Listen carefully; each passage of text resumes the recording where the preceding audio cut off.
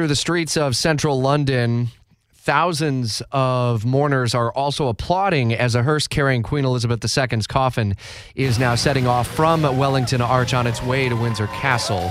Among the dignitaries who have participated in the funeral services through these last several hours, President Biden, the start of a very busy week ahead. Fox's Jared Halpern live in Washington.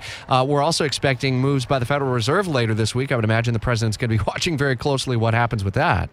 Yeah, I think the expectation from the Reserve is sort of steady the course, right? They have signified that they are going to continue to raise these interest rates at a pretty aggressive clip here, at least through the year. And so I think that's the expectation, particularly given what we saw last week with the inflation report, that inflation has eased a little bit but continues to be at decades highs. And so I think that's probably the expectation. That the president is actually making his way back to the U.S. now, just attended the funeral service, as you mentioned, for the late Queen Elizabeth. He will head tomorrow to the United Nations General Assembly, the big General Assembly in New York City.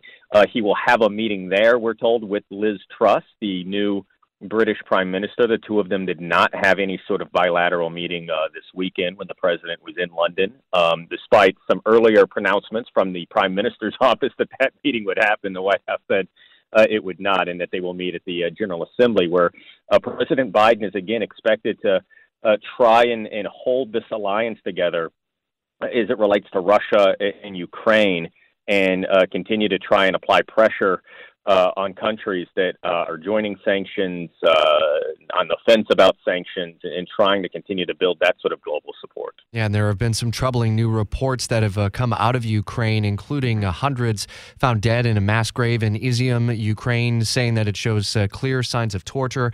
We will follow that storyline as the president is scheduled to meet with Liz Truss a little bit later on into the week. Fox's Jared Halpern in Washington. Thanks as always.